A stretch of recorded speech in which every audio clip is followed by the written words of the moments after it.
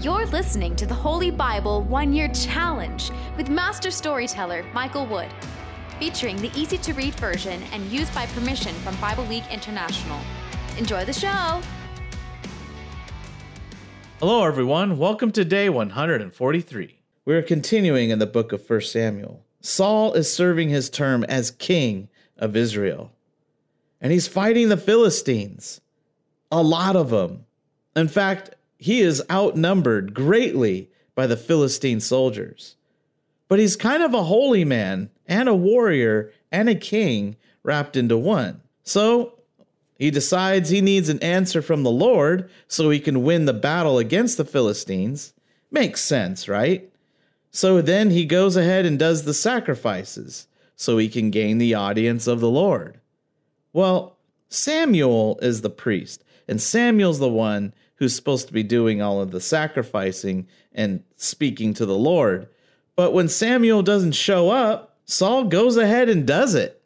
I mean, he is the king. He even had a little prophetic visions a few chapters ago. Well, apparently this becomes a very big problem.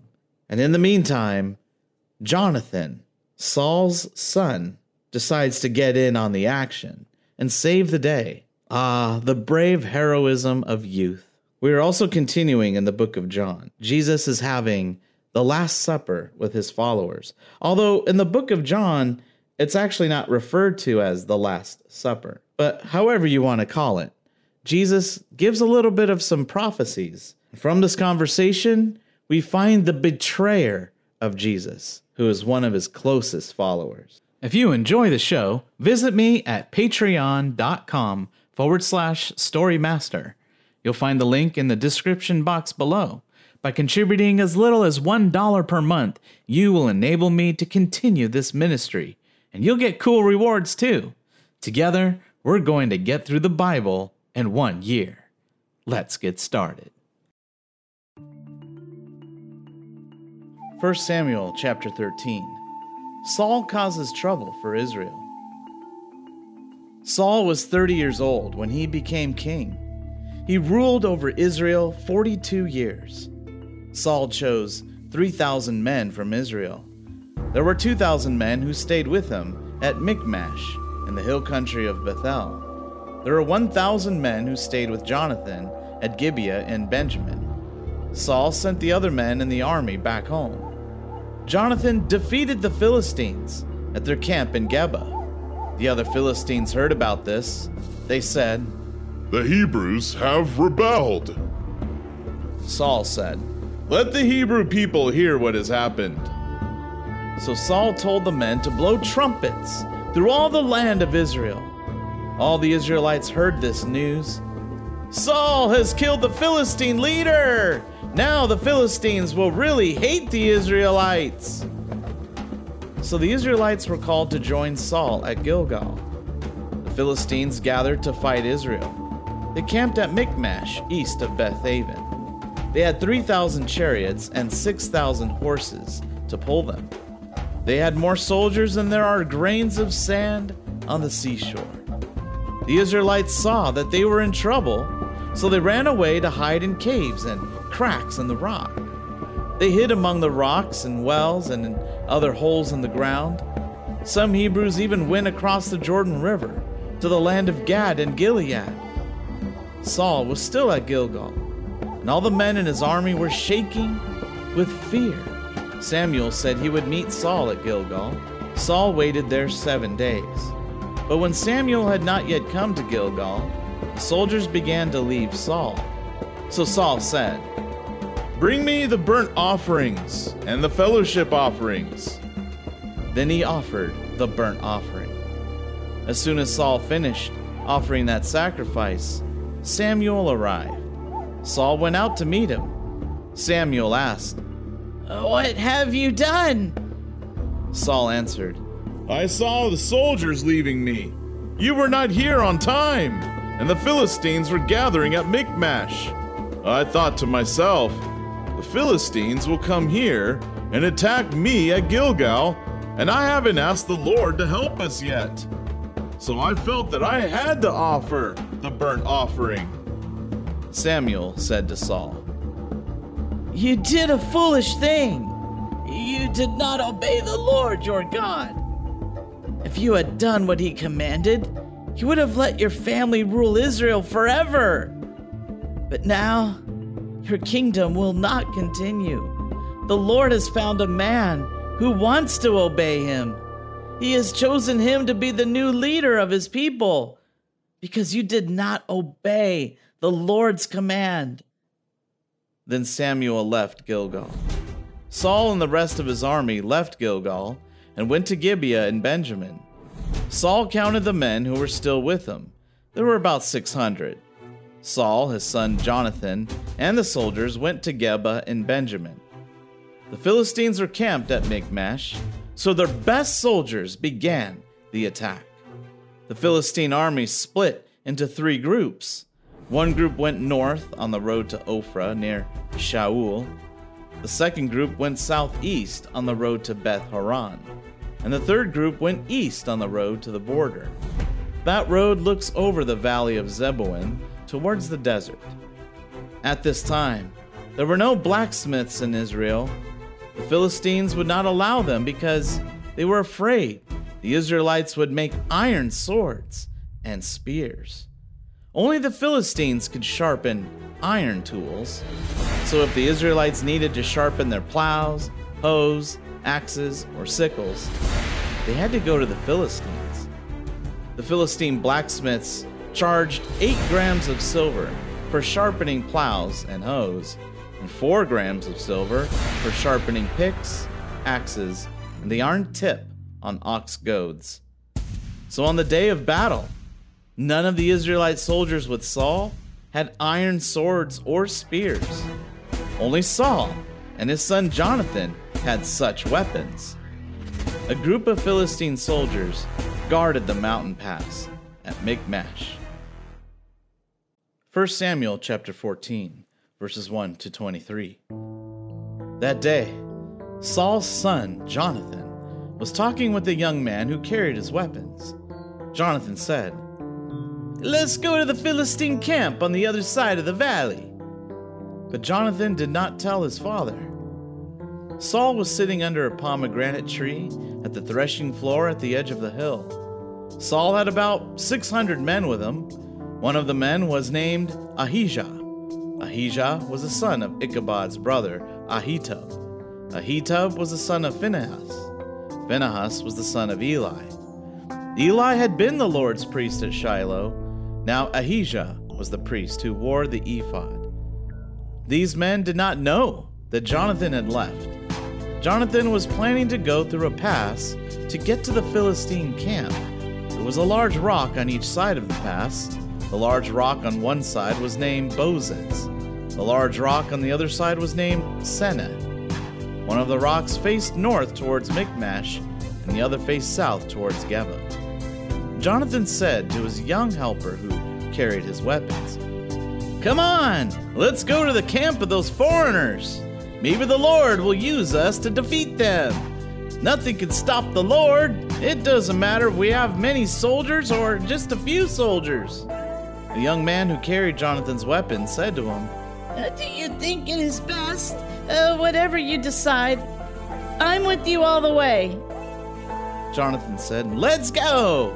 We'll cross the valley and go to the Philistine guards. We'll let them see us. If they say to us, 'Stay there until we come to you,' we will stay where we are. We won't go up to them.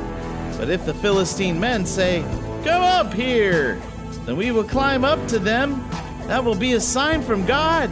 That will mean that the Lord will allow us to defeat them." So Jonathan and his helper let the Philistines see them. The Philistine guard said, Look, the Hebrews are coming out of the holes they were hiding in. The Philistines in the fortress shouted to Jonathan and his helper, Come up here. We'll teach you a lesson. Jonathan said to his helper, "Follow me up the hill. The Lord is letting Israel defeat the Philistines."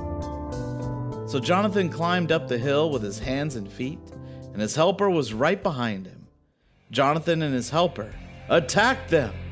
In the first attack, they killed 20 Philistines in an area about a quarter of a hectare in size. Jonathan fought the men who attacked from the front. His helper came behind him and killed the men who were only wounded. Great fear spread among the Philistine soldiers, those in the field and in the camp and at the fortress. Even the bravest soldiers were afraid. The ground began to shake, and they were completely overcome with fear. Saul's guards at Gibeah in the land of Benjamin saw the Philistine soldiers running away in different directions. Saul said to the army with them, "Count the men. I want to know who left camp." They counted the men. Jonathan and his helper were gone. Saul said to Ahijah, "Bring God's holy box." At that time, God's holy box was there with the Israelites. While Saul was talking to Ahijah the priest, the noise and confusion in the Philistine camp became louder and louder. Finally, Saul said to the priests, "Stop! We can't wait for the advice from the Lord." Then Saul gathered his army and went to the battle. The Philistine soldiers were very confused.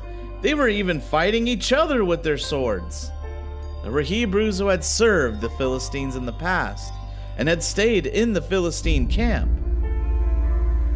But now these Hebrews joined the Israelites with Saul and Jonathan. All the Israelites who had hidden in the hill country of Ephraim heard that the Philistine soldiers were running away. So these Israelites also joined in the battle and began chasing the Philistines. So the Lord saved the Israelites that day. The battle moved on past Beth-aven. The whole army was with Saul. He now had about 10,000 men. The battle spread to every city in the hill country of Ephraim. John chapter 13, verses 18 to 38. Jesus is speaking to his followers. I am not talking about all of you. I know the people I have chosen, but what the scriptures say must happen.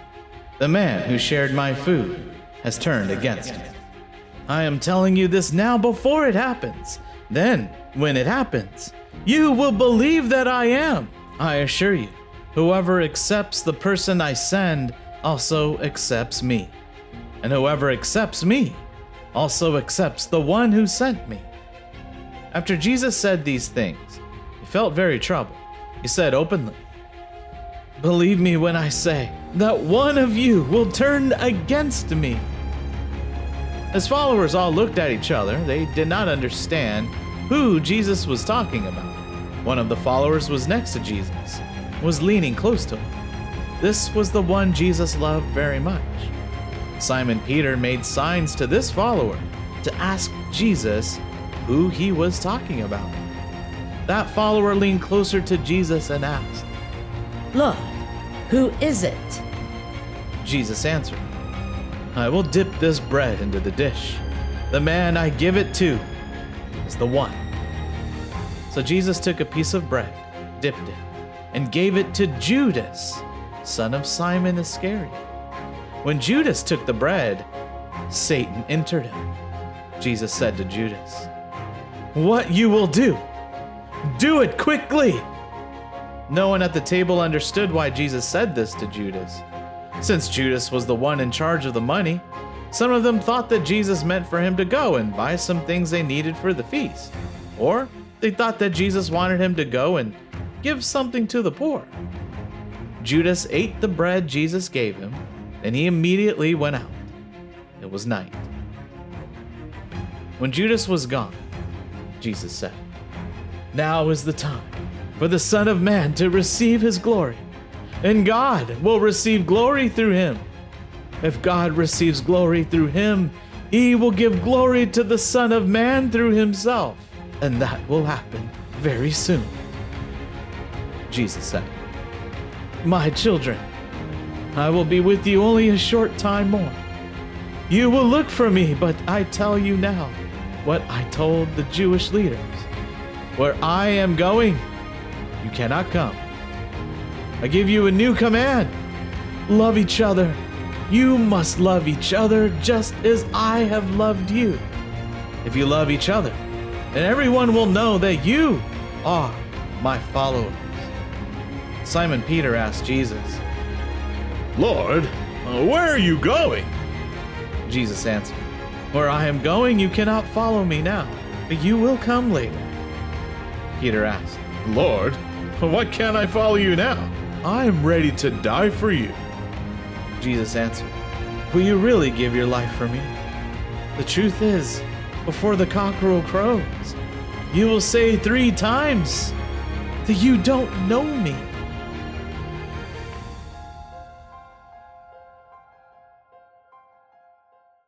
Psalms chapter 66, verses 13 to 20. When I was in trouble, I asked for help, and I made promises to you. So now, I bring sacrifices to your temple. I am giving you what I promised. I bring my best sheep as burnt offerings. I offer the smoke from them up to you. I give you sacrifices of bulls and goats. Salah. All you people who worship God, come and I will tell you what he has done for me. I cried out to him for help, and I praised him. If I had been hiding sin in my heart, the Lord would not have listened to me. But God did listen to me. He heard my prayer. Praise God. He did not turn away from me. He listened to my prayer. He continues to show his love to me.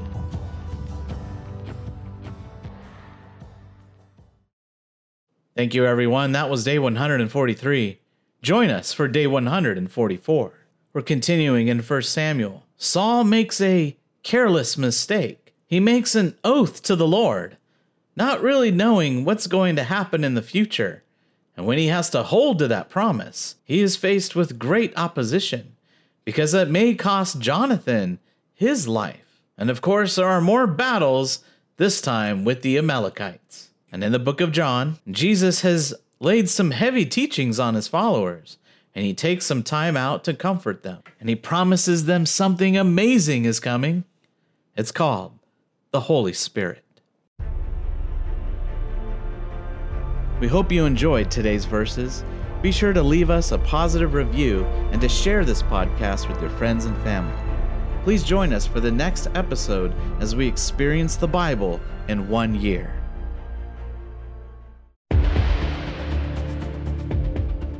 Did you know we offer online courses in creative writing, literature, and web design? Visit us at storymaster.online to learn more.